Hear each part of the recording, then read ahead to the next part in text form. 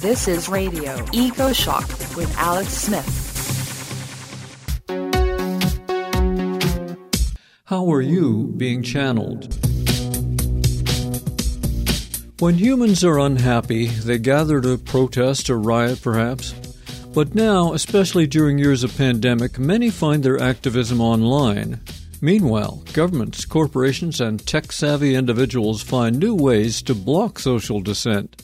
Probably no one has studied repression more than professor and social scientist Jennifer Earle. Dr. Earle teaches and leads projects at the University of Arizona. She writes a lot of useful papers, and her book is Digitally Enabled Social Change. Jennifer is uniquely qualified to speak about online tools for activists and the relatively new subject of digital repression. From Tucson, Arizona, Jennifer Earle, welcome to Radio Ecoshock. Thanks so much for having me, and thank you for that kind introduction. Well, Jennifer, what stimulated you to engage in your life work on social expression and the mechanisms of control? I've always been interested in how people try to create change, but I've also been interested in the law, which many people think about as a force for change, but as someone who grew up as the daughter of a lawyer, I realized could often be used to thwart change. And so at the same time that I've been interested in social movements, I've been interested in how state and private actors try to control and constrain protest, sometimes using legal tools and sometimes using extra-legal tools. And in my discipline, that's referred to as the study of social movement repression. And do you think online activism is a real thing, or are we kidding ourselves? I absolutely do think it's a real thing. And I think that it introduces new models of power that have not been accessible before. And I actually think one of the places where people maybe go wrong in thinking about digital activism is that they think about it as a replacement as opposed to a broadening of a repertoire. If we have conventionally had to, for instance, rely on the media to promote and share social movement messages based on protests and social movement activity, people now have a chance to directly reach out to other people and try to publicize their views and beliefs, and also to use digital tools to organize, which may in some ways allow them to organize around a broader range of issues and bring new types of people into activism. One of the things that I always like to point out about digital activism is that it also introduces a new model of power, which some have called flash activism, likening it to the power of a flash flood. So if our traditional model of the power of activism is something like the rising tide and erosive force of water flowing, just the constant pressure for change, one of the forms of power that digital activism can be very good at is something that's much more like a flash flood. It just brings so much attention and so much concern to an issue, albeit sometimes for a short period of time, but that short period of time can overwhelm systems and lead to change. And so I often encourage people to think about this as a broadening of a repertoire of protest as opposed to a substitution. Well, just to get us rolling on your new study, could you give us a couple of examples of digital repression? Certainly. So digital repression really refers to two different kinds of things, and both are important to understanding a broader repressive repertoire online. The first kind of thing it refers to is the targeting of individuals for repression based on their digital presence. And that targeting may be for traditional forms of repression, like arrest. So, for instance, Jennifer Pan, one of my co-authors on the Science Advances piece that we're talking about today, has studied the arrest of Saudi bloggers and the impact of those arrests on their audience behavior. So it can be the use of traditional repressive tools, but targeting people because of their activity online. Or it could be also the use of digital tools to engage in repression. So there you're thinking about things like filtering what people can get access to online, using online surveillance to understand networks of people or who's trying to access information. But it can also involve information channeling, which operates by not trying to control or limit access to information, as, for instance, traditional censorship has done, but instead to distract people or to provide them with misinformation or disinformation. So in China, for instance, an example of information channeling that's really about distraction would be posts from the 50 Cent Army, which is basically fee for posters who post online to cheerlead the Chinese state and sort of distract from political issues that the Chinese state doesn't want people paying attention to. But then it would also include more covert forms of information channeling like disinformation. So a disinformation campaign really depends on the fact that at least some people will believe it, so that it is false or fake is hidden. And we're seeing those kinds of campaigns in really clear resolution in Russia right now. With grants from institutions like the National Science Foundation, you worked through the history of protests since the 1960s, when it was common for police to use beatings, tear gas, and just arrest the protesters. And in the 1900s, government and business refused to hire or fired communists and gays and people of color. Tell us about the social study of repression before the online world emerged. Certainly.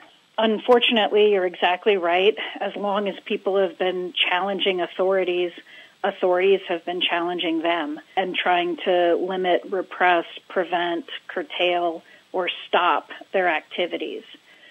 So that falls under the broad umbrella of the study of social movement repression, where we're really specifically interested in not sort of general controls of whole populations, but particularly the control of protest.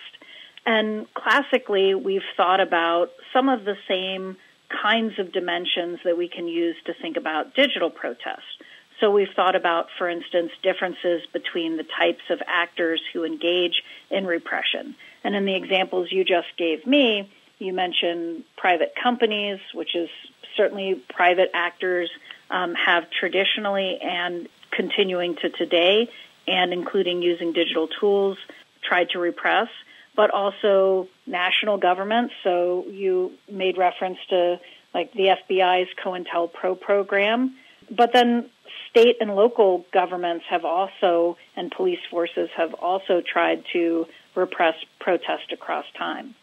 So we've traditionally tried to understand two things about repression, whether it's being done by state or private actors, which is what leads repressors to engage in repression, and then what are the consequences of repression. And it's really interesting because the literature has an incredible amount of agreement about what leads to at least traditional forms of repression. And one of the questions that arises with digital repression is whether or not there will be such a high level of consensus about what leads to digital repression. But for traditional forms of repression, the literature really focuses on the more threatening a protest movement is to a particular actor, whether that actor is state or private, the more likely that actor is to try to repress. And threats can exist for a wide variety of reasons. They can exist because you have large number of people involved in your movement. They could exist, some people call what I'm about to tell you the mismatch hypothesis, that your movement is strong, for instance, in a territory where the state is weak. And so even though your movement may not be a national movement, because it has strength where the state doesn't, it'll be threatening. In the United States, I've looked at what kinds of things are threatening to police officers. That is, what kinds of things do police officers perceive as threats to themselves? For instance, it's quite common to find that the presence of counter-demonstrators, which produces real conflict at protesters, creates a heightened sense of threat for police officers, but also the use of particular kinds of tactics. On the other hand, we've also studied what's the consequences of repression. And there, the literature has almost no consensus. It turns out that you could give me almost any hypothesis you want about what repression will do to individual protesters, the movements they represent, or the broader public, and I can find you a study that will support it. So if you want to think that repression successfully deters protest or future protest, I can find a study that will support it. If you want to say, no, it backfires, and it actually gets individual protesters to double down and radicalize or brings bystanders into a movement, I can find a study that'll show that. We could talk about, tons of other explanations or expected relationships that people have had, and it turns out it's a really indeterminate relationship. So I think one of the big surprises for people when they learn more about the study of social movement repression is that it's a real gamble for authorities, that we think about, if people are going to repress, that's automatically going to be effective for them. But that's not at all what the literature shows. Well, that could be interesting. When we take the case of the Russian government, they just made a law threatening up to 15 years in jail for calling an invasion, and that's public and overt, and it's meant to be. But there are also some covert control mechanisms that governments are taking in the digital age. Could you tell us about a couple of those? So one of the big uses of digital tools for covert purposes is for various kinds of surveillance. And that surveillance happens, an important point we make in this Science Advances piece, is that surveillance happens in democratic and more authoritarian nations. And so oftentimes people think about repression as being something that autocrats have a monopoly on. But unfortunately, historically and today, that's not true. Democratic regimes and authoritarian regimes both use repressive tools and often draw from sort of similar repertoires, even if the extent, amount, severity of that repression may differ between democracies and autocracies. So digital surveillance certainly happens. Local police in the United States use things like stingrays to try to listen into and intercept cell phone conversations. Some nations use their own custom-built platform surveillance tools. Others buy those tools actually from private companies who sell them that allow the state to monitor what kinds of requests people are making, to block requests, to filter material, or even to just rate limit it so that it's sort of throttled. You can't get as much. And that can be an important source of information about dissent, both who's dissenting and what they're dissenting about when used for surveillance. But then once you go into the actual obstruction of that information, you're talking about a different form of repression. So when we go to actual throttling, when we go to actual filtering, we're talking more about information control forms. And we're certainly seeing that in Russia. We see it in China. We see it in a variety of nations where there are various obvious but oftentimes covert forms of information control that are put into place so that you just can't get some things. And then, of course, there's what we were talking about before, efforts where you don't try to completely eliminate the ability to access information, because let's face it, that's hard to do online. But instead, you try to distract most people away from the information that you don't want them to notice. One way to think about this is you sort of weaponize the information overload of the Internet. Things may be out there that as a government you don't want people to see, and so it turns out it's really hard to entirely remove people's access to see that. And so many nations now use some form of what Citizen Labs' Ron Diebert called active engagement, where you try to distract people away from the information that you don't want to see by entertainment-related posts, government cheerleading, or by disinformation. Check out the Radio Ecoshock website. We're at ecoshock.org. This is Radio Ecoshock. I'm Alex Smith with our guest sociology professor and researcher Jennifer Earle. We are discussing the new paper that she led. It's titled The Digital Repression of Social Movements, Protest and Activism, a Synthetic Review.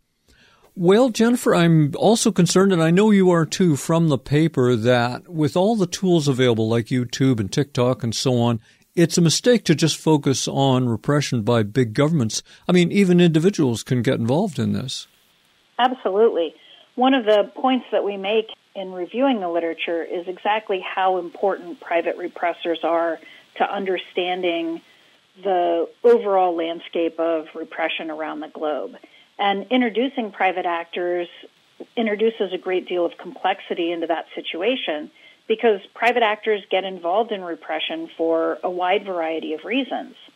So some of those reasons may have to do with pressure that they themselves face from governments that are regulating them or allowing them into their country. So, for instance, the regulations that you see Russia putting on platforms right now are a big part of the reason that platforms like TikTok have stopped allowing uploads from Russia in order to comply with this new Russian law. And China has a kind of different relationship with media that has they've kept media companies more domestic in China, which allows them to have the Chinese government to really, even though they're private companies, to apply a lot of pressure to those companies. But then you have companies who are engaged in repression purely for their own motives, which may be profit-driven or otherwise. Sometimes these are very short-term ventures. So, for instance, there is evidence of Facebook getting rid of accounts related to protesters before particular financial transactions that would benefit Facebook were going to take place to sort of clean up Facebook to make it look more attractive to investors. But sometimes those repressive activities are much more part and parcel to the overall profit motives of that company. And as you pointed out, individuals can get into this game too. So one of a very serious issue right now is online harassment of protesters. That can be done in a collaborative way, but it can also be individuals acting on their own who are using the availability of information about people online to target other individuals and attack them or harass them for their political engagement. Companies like Google, Facebook, and Twitter say they are neutral, just selling advertising. But I think one shocking realization from your study, the Internet is not really a free speech zone at all. What is the reality when private companies control so much of the public conversation? I'm so glad that you raised this point because I think it's something that many people don't realize. So in the United States, where we think about ourselves as having free assembly and free speech rights, those are actually really controlled by a legal set of doctrines called public forum law. And they basically say that depending on where you're standing, you have different kinds of rights. So if I go to a private property, I don't actually have any free speech or assembly rights. I can be asked to be quiet or to leave by the people who own that property. And then even if what I want to say is politically motivated and about politics, I can be charged with trespass or other things if I stay. My free speech rights really come into play when I am on public grounds, like if I'm in a park or on a sidewalk, and to a more limited extent in some kinds of public use, publicly owned buildings. One thing that had been noted before the rise of digital activism, the pervasive use of digital tools for activism, was that already in the United States, audience was sort of shifting from these kinds of large public venues, parks, sidewalks, busy city streets, to much more privatized settings like ballparks, privately owned parks, suburban neighborhoods.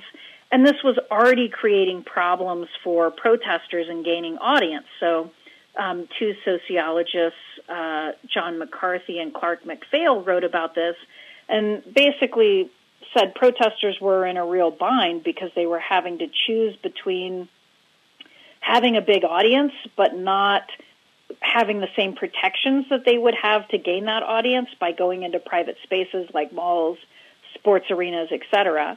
Or they could go to those parks and use those sidewalks where they did have free speech rights, but they wouldn't have nearly as large of audiences. Online, that situation is even worse because we do not have an equivalent of a public park. We do not have an equivalent of a public access public building. We do not have the equivalent of a public sidewalk. We have privately owned servers, which means that the kinds of free speech and assembly rights that we think about ourselves enjoying are not rights that unproblematically transfer into digital spaces.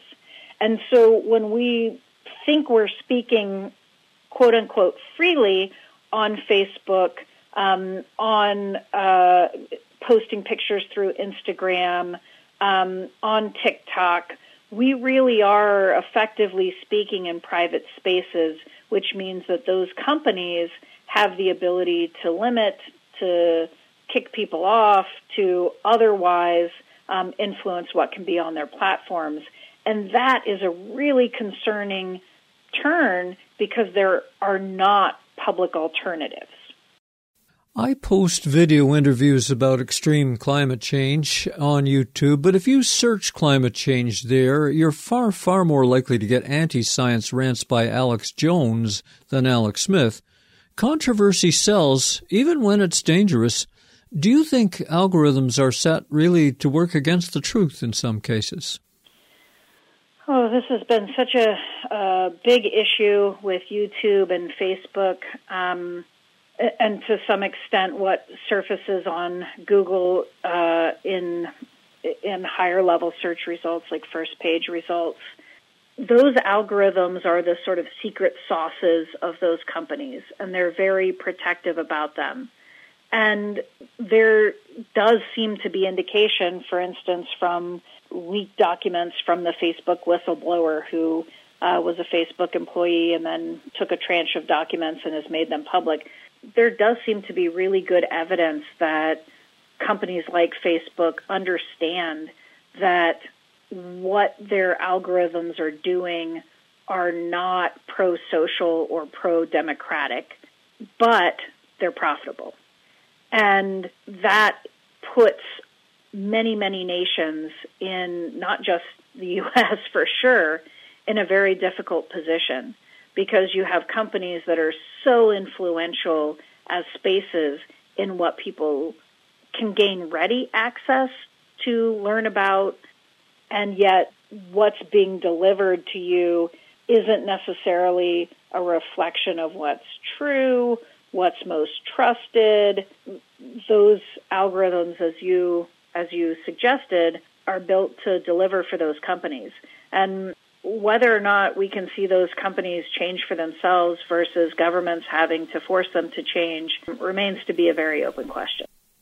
Jennifer, what about cases where the majority of citizens want digital repression, like bans on child pornography? Well, as repression researchers, we wouldn't really consider a ban on child pornography to be social movement repression, because there's not really a social movement, an attempt for change that is getting harassed or limited through those bans.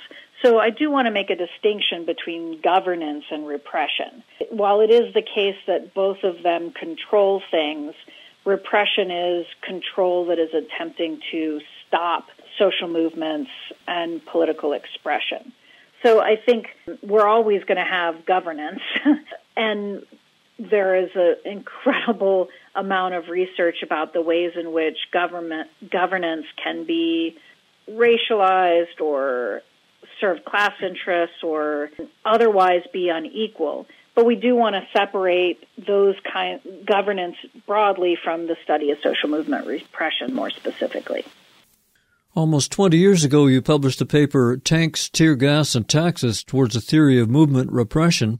Well, the tanks may have been replaced by shadow banning, but do you think social movements can continue as a force for good in the digital age? Absolutely. I think one of the most important messages from the literature on social movement repression is that it doesn't always work. And people and the movements that they represent have shown just a tremendous resilience to keep pressing for change, to be resilient to attempts to quash movements. And while sometimes repression does work, and you do see movements that go away or people who leave activism because of it, it's just not the case that repression is a silver bullet for authority holders, power holders, to deal with democratic expression and protest. The second thing I'll say there is that one of the other large shifts that social movement scholars have documented over the last 30 to 40 years is the rise of what social movement scholars call social movement societies. And the basic idea of a social movement society is that in countries like the U.S., Canada, many Western European nations, protest has become such a regular part of political participation that it's really hard to think about political participation in sort of old school ways of just about voting. That really social movements and the persistence of people engaging in social movements has transformed what it even means to be political in a way that includes activism. So I think that it is absolutely true that repressors have, for a very long time, tried to stop protest and will continue to do so into the future, and will continue to adopt new tools, expand existing tools, as we see with digital repression. But it is also true that activists will use some of those tools to forward their own causes. Some of those activists and some of those movements will be resilient and sometimes even grow as a result of repression as repression backfires. Jennifer, your website contains many tools for online activists to learn more about this playing space. You even offer a free spreadsheet bibliography of resources. What is your aim? I believe that people should have a voice. I think it's really important for people to engage politically. I think it's important for people to press for power holders in their lives, whether those are companies or governments, to be more responsive to them.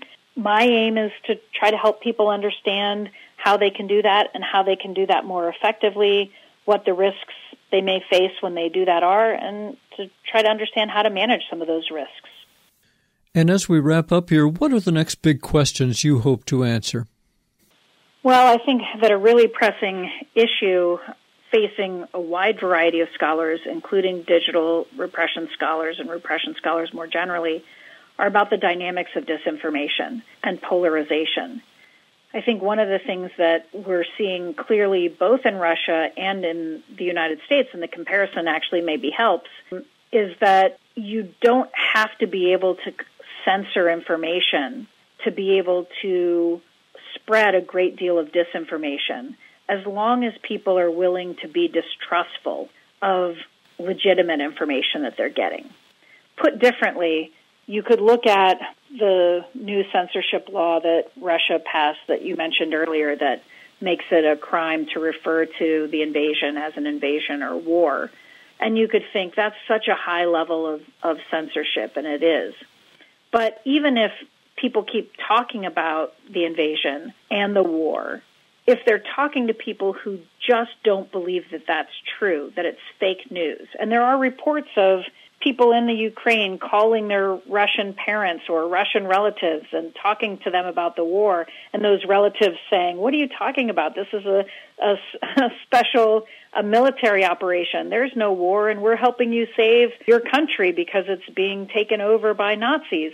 Those people, it's not that they just don't have access to information. You could give them lots of information about the war, and they're not believing it.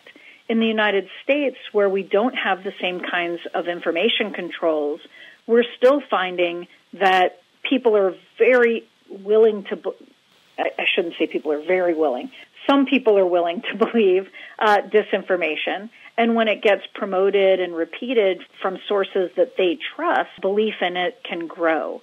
And, now you have surveys of the Republican Party showing that substantial percentages of Republican Party members don't believe that Biden probably won the U.S. election. And what that tells us is we're sort of past a moment where censorship is what prevents people from knowing the truth. Now we're at a place where also distrust can prevent people from knowing the truth. And those are very different information dynamics that I think we'll be trying to understand the full impact and dimensions of for some time to come. From the University of Arizona, we've been speaking with Dr. Jennifer Earle, professor of sociology. Her years of published papers are a goldmine for activists, whether online or on the streets. Find links you need in my show blog at ecoshock.org. Jennifer, thank you so much for talking with us today. Thanks so much for having me. This was a real pleasure. You're listening to Ecoshock Radio for the world. I'm Alex Smith. Get it all at our website, ecoshock.org. This is Radio Ecoshock with your host, Alex Smith. Predictions of a global food crisis are coming in from all sides, in scientific journals, the business press, and news from China. Yes, China. For years on this program, experts warned the world is overdependent on just a few major bread baskets, the regions that produce most of the world's wheat, corn, and more. One major source for exports is the Great Steppes region, which spans both Russia and the Ukraine. About a quarter of all wheat on international markets comes from Russia and the Ukraine. They also produce and export over 3/4 of the sunflower oil trade and about 1/6 of maize or corn on world markets. Both Russia and Ukraine have announced a halt to grain exports this year because of the war. That will leave many countries in the Middle East and beyond hungry and prey to sky-high bread prices. Revolutions or war could result in some places. Experience has shown when one big growing area fails, other regions can usually make up the difference, although that becomes more strained as world population continues to grow. The crisis continues if another big producer also fails to reach a good harvest. Key here, the largest wheat producer in the world is not Russia or America, but China. At 134 million metric tons, China outproduces the United States almost 2-1, with the U.S. at 47 million metric tons. But China exports little. They have 1.4 billion people to feed at home. They are still buying grains on the international market. Bloomberg News quotes China's agricultural minister Tang Rijian, saying, quote, China faces big difficulties in food production because of the unusual floods last autumn. Many farming experts and technicians told us that crop conditions this year could be the worst in history, end quote. Millions of acres of cropland was damaged in China by record-breaking rains and floods, likely made that extreme by climate change. The Chinese acknowledge it. So the Chinese will be competing in the international market to buy wheat, corn, and other agricultural products to make up their losses and feed the people of China. That means war and climate change have coincided to produce a shortage of essential grains not seen in the last 50 years. The scientific journal Nature rushed out a warning editorial called Broken Bread, Avert Global Wheat Crisis Caused by Invasion of Ukraine. Beyond the war, mixed with the pandemic, are supply chain problems for agricultural fertilizer and fuels. The sanctions will further cripple that trade. Food prices are already on the rise, and we are just at the start of this crisis. No one knows how far food inflation will go or how fast. Remember, Canada and the United States, even with Australia, do not produce enough grains to feed the world, and there is no guarantee that extreme weather will not hit the North American harvest this year. As you know, the Chernobyl nuclear site is the horror that keeps on giving. Radiation measurements show an uptick from the site, attributed to Russian tanks and other vehicles stirring up radioactive soil in the exclusion zone. Worse, satellite images and reports from Ukraine show forest fires in the exclusion zone, which also releases more radiation, and they can't get in there to fight the fires because of the war. As reported by the BBC, Ukrainian officials further claim Russian troops looted and wrecked the Central Analytical Laboratory at the Chernobyl site. The lab was required to monitor and test for radioactivity, and now it's gone, it's offline. Over 25 years later, this nuclear power site remains an international risk, one that will continue into the next century and beyond. That's nuclear power. It gets more complicated.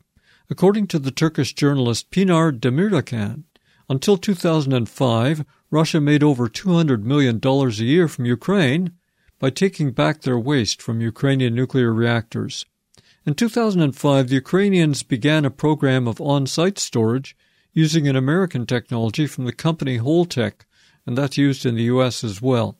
And that began its real operation in 2021, and that is why nuclear waste was found at the various Ukrainian reactors that were attacked by the Russians, including the big Zaporizhzhia nuclear power complex taken by the Russians in early March.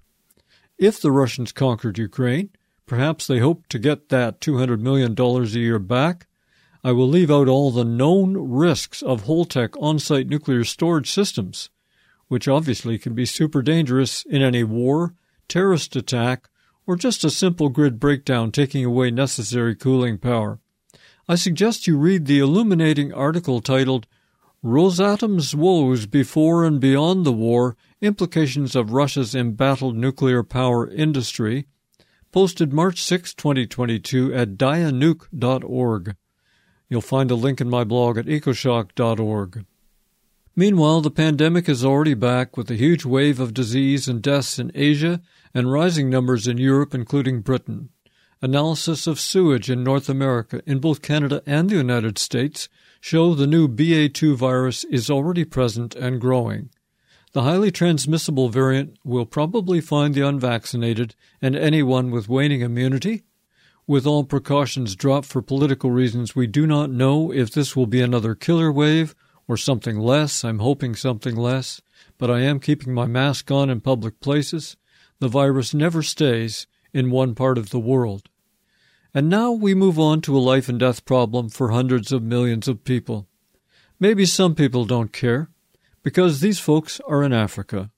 But as we will hear, what happens in Africa does not stay there.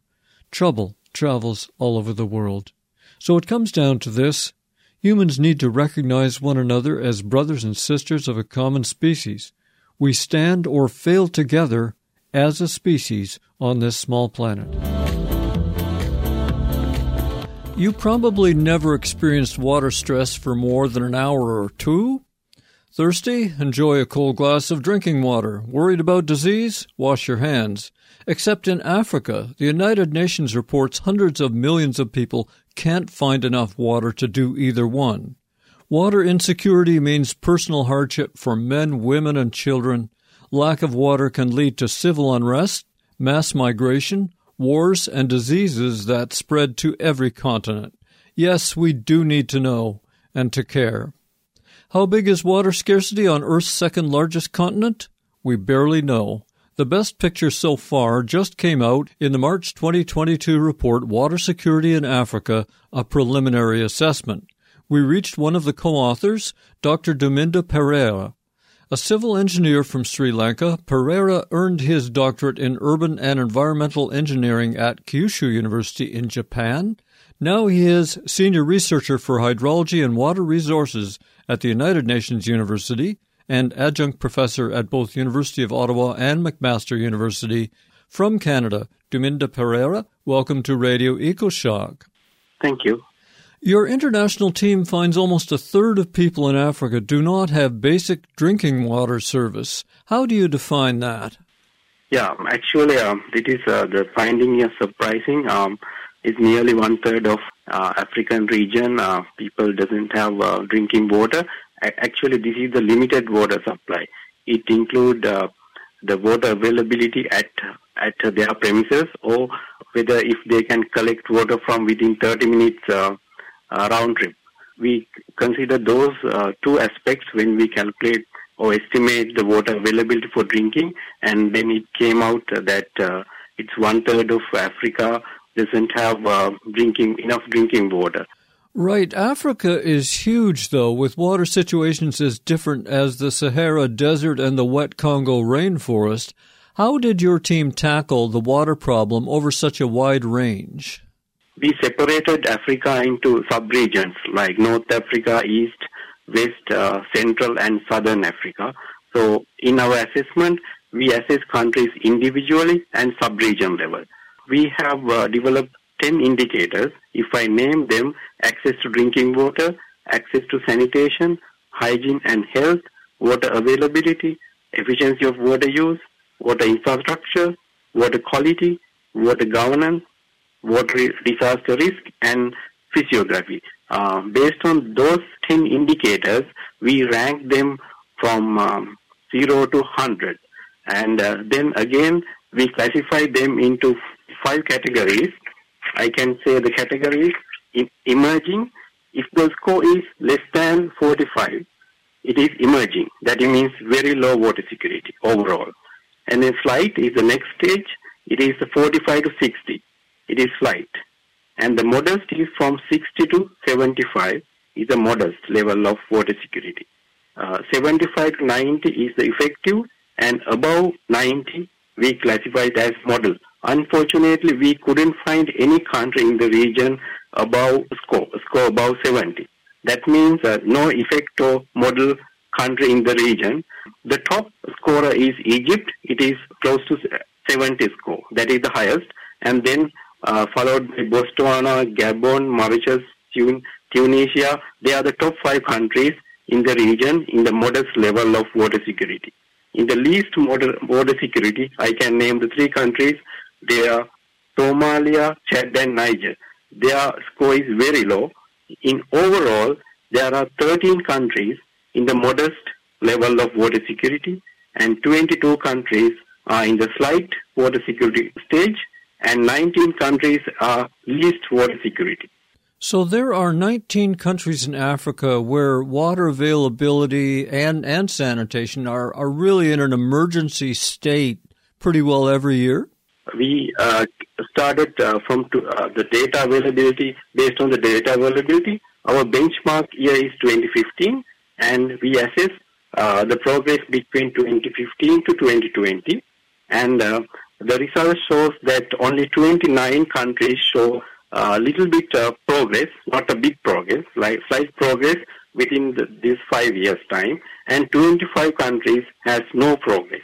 In overall, 29 countries has slight progress, 25 countries has no progress within this 5-year time. And that's despite all the development goals that were set out in various conferences, and people talked about it, and still no progress in so many countries. Sadly, many people in North America imagine Africans still live in a jungle or a desert oasis. The reality is about 50% of Africans live in urban areas, including very large cities. We recall Zero Day, the day when Cape Town, South Africa expected to run out of water. Talk to us about water scarcity in African cities. In our assessment, we did not focus on big cities. We did the overall country level, national level assessment. Of course, I understood that in local level, big cities are located all over Africa with huge populations, and their sanitation and the access to the drinking water is very low. Especially, the shocking that our indicator 2, it comes for the health sanitation. Sanitation overall in Africa is very low.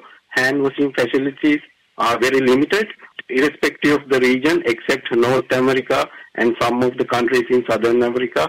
Overall, it is very low. Then you can imagine in the national level, it is very low. And in the urban centers, it should be more stressful or high insecure because of the large population.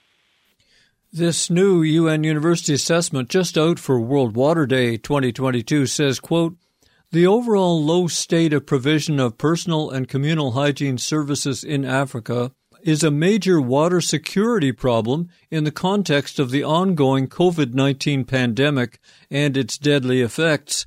Talk to us about that, Duminda. This situation definitely intensified the COVID-19 because in our assessment it shows the hand washing facilities, which is recommended by WHO for as a preventive measure of COVID. But in Africa, hand washing facilities is very low. Sanitation services are very low level. So definitely there should be a very significant impact on that one to the COVID-19 spread and their remediation measures. You have expertise in large storage methods for water. Why don't water-stressed African countries build more dams to store the water when it is available? UNO, in way, we did an assessment previously about water storage in different countries. In that assessment also, we found Africa has a very limited water storage. Unfortunately, in Africa, there are some countries, they are having a lot of water resources, especially in the Central Africa. But the storage capacities are very low, except a few countries. I totally agree that water storage should be increased in Africa. So I can say by numbers, like if I talk about more about water storage per capita, we assess per capita water storage considering only the large dams because of the data limitation. So in that case, I think Ghana has scored the top. It has a huge capacity of water storage, followed by Zimbabwe, Zambia, especially Zimbabwe, Zambia, because there are large reservoirs. But other than those few countries, other countries has very low level of water storage, especially about the large dams which are built for the water irrigation and hydropower, water supply, such functions. Well, it's not easy even when they are built because, for example, we find out that Ethiopia is building the Grand Ethiopian Renaissance Dam, or GERD. It's the biggest hydroelectric project in Africa. It just began producing electricity in late February this year. And yet some see it as a potential source for a water war, potentially with Egypt. What do you think? Actually, in our assessment, Egypt came as the most water-dependent country. Same time, it is the most water-secure country in Africa. So that shows the difference. Like, of course, because we have assessed the water dependence separately. There are changes in rainfall in some African regions due to climate change, and the continent is probably heating up. I was surprised not to see more about climate change in this assessment. Actually, we have it. We consider it in the disaster risk because climate change, it impacts us most likely disaster. It can be either mostly in Africa, it can be either floods and drought. We included that one as a index indicator 9, which shows the disaster risk index. It calculates the exposure and vulnerability and their capacities of different countries for the disasters. Indirectly, we measure the climate change. And almost all the countries, disaster risk has increased within those 5 years. And some African countries don't have an accurate census. They don't know how many people are in the country, much less statistics on water access. How did the experts behind this report make up for that lack of data? Actually, that is the most challenging part we faced. Actually, we emphasize that one very clearly in the report also. Lack of data is a big problem in Africa, and it made us this job very challenging. So to overcome this issue, we added some strategies. Like for an example, for the water quality, it is the least recorded data in Africa for us. I mean, in this assessment, we found that. And then to overcome that one, we tried several proxies. At the end, we used the wastewater treatment percentage as a proxy to water quality. We tried, for an example, we tried another source like lake water quality, application of fertilizer, those kind of things we tried, but at the end, we had to go with wastewater treatment percentage as a proxy to water quality. That is one of the strategy we adopted. It based on the indicators. Some indicators we could find enough data, but some indicators we couldn't find. So if in our assessment, if there are 54 countries. At least 50% of those countries doesn't have such data. Then we had to drop that indicator. So we had to develop another indicator. Like that, mainly in our report, we extracted data from Sustainable Development Goal because they have Goal 6 for the water. So most of the data are recorded for the SDG 6, but it is not enough. That is the big problem in Africa. I think that should be another indicator, how they record data, because this connected with other global agendas, as you mentioned, the Sustainable Development Goals, Sendai Framework for Disaster Risk Management, all need data to assess, because at the end of 2030, if the target is to measure the success of achieving those goals, the measurement of those goals will be based on data. If you don't have data, we cannot measure the success, or the progress at least. So then I think from now on we have to clearly kind of emphasize the importance of data collection, not only collection, monitoring, collection and storage and sharing. Those things are very, very important. The Economist is one of several sources projecting Africa's population will double by 2050. Even as it is now, we're in trouble and progress is slow and even not happening in some countries. Is it too harsh to say Africa's water security problems can never be solved without population control as well? This rate of progress, it is hardly achieve 2030 goals. So if the population is increasing, their water demand, water stress is rapidly increased, and then the economical strength of those countries will be challenging to spend on this kind of infrastructure for the water supply, drainage, storage, those kind of things. So I think I can incline with your suggestion. Yes, it's really challenge. You are listening to Radio Ecoshock. I'm Alex. Our guest is Dr. Tuminda Pereira, co-author of the new United Nations University report, Water Security in Africa, a Preliminary Assessment. Research by the Pacific Institute suggests water wars are less likely between African countries. They tend to work things out, but it may show up in ethnic or clan clashes within countries, perhaps as civil war or attempts at genocide. Does the new assessment suggest anything about the security situation when it comes to water scarcity? Not directly, but indirectly we have assessed the governance. It includes how they manage water, and also we assess the water dependency and water physiography. Like in the water dependency is not actually, it is how they depend on the water resources from outside, not only the internal water.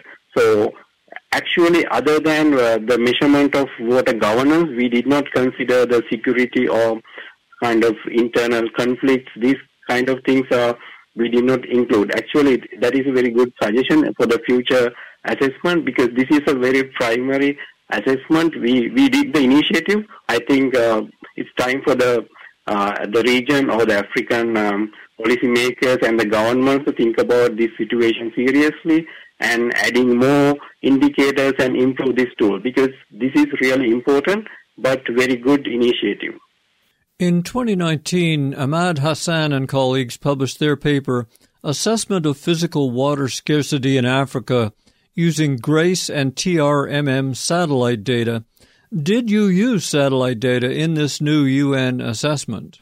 To keep it open and transparent and clear, so we used only the publicly available data, and of course those satellite imagery data we did not use, because we have to make it very simple and very straightforward way. When we think about these problems, we ask ourselves, well, who is supposed to fix this? Is this a United Nations problem, multinational banks, the former colonial countries, all of us? I know this isn't part of your report, but you must admit that's the first question that comes to mind. Who's going to help with this?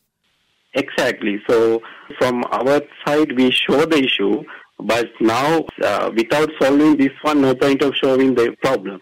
So I think from now on, as a region, I think they have more responsibility, especially for the African countries' government, to implement and the outcome of this report, especially they can start with collecting data and then how to improve their monitoring and storing and sharing. Those are very important. I think in Africa there are a lot of UN agencies are working on different aspects of development. So they can also work on together to improve the water status in Africa. Other than that, I think in African Development Bank and African Union Development Agency, they also have a big role to play on this, other than like World Bank or United Nations specifically. They also have a major role in improve the water security status in Africa. I think we'll also see China as a major player. They're doing a lot of investment in Africa. Now, Dhuminda, when we break down these big numbers, we're talking about hundreds of millions of people, to a personal level, when we think of each person, this has to be one of the saddest assessments I've read in a long time. And I think the problem that you really point to is we're not even ready to figure out who's going to fix this and how much it will cost, because we've barely got a grasp on how big the problem is. And that's what you're trying to get at. How big is this problem? I think this problem affects more than 50% of the population in Africa in more or less in different angles. It can be somebody will not have enough drinking water. Somebody may have not sanitation facilities. Some may have not enough water for the irrigation. Some may have facing floods and droughts for their industries or living. So it is multidimensional and multisectorial. And in the personal level, I think water is a human right. So water is everybody's life depend on. So it is everybody's problem. It is a big population live there, and their population growth is about 2% or 2.5, I think, like that. So it is, at the end, it is not only the governments, not only the donors or not only the investors, but also there is another part can play a big role is academia or the researchers. So like that, we also tried our best to produce this report.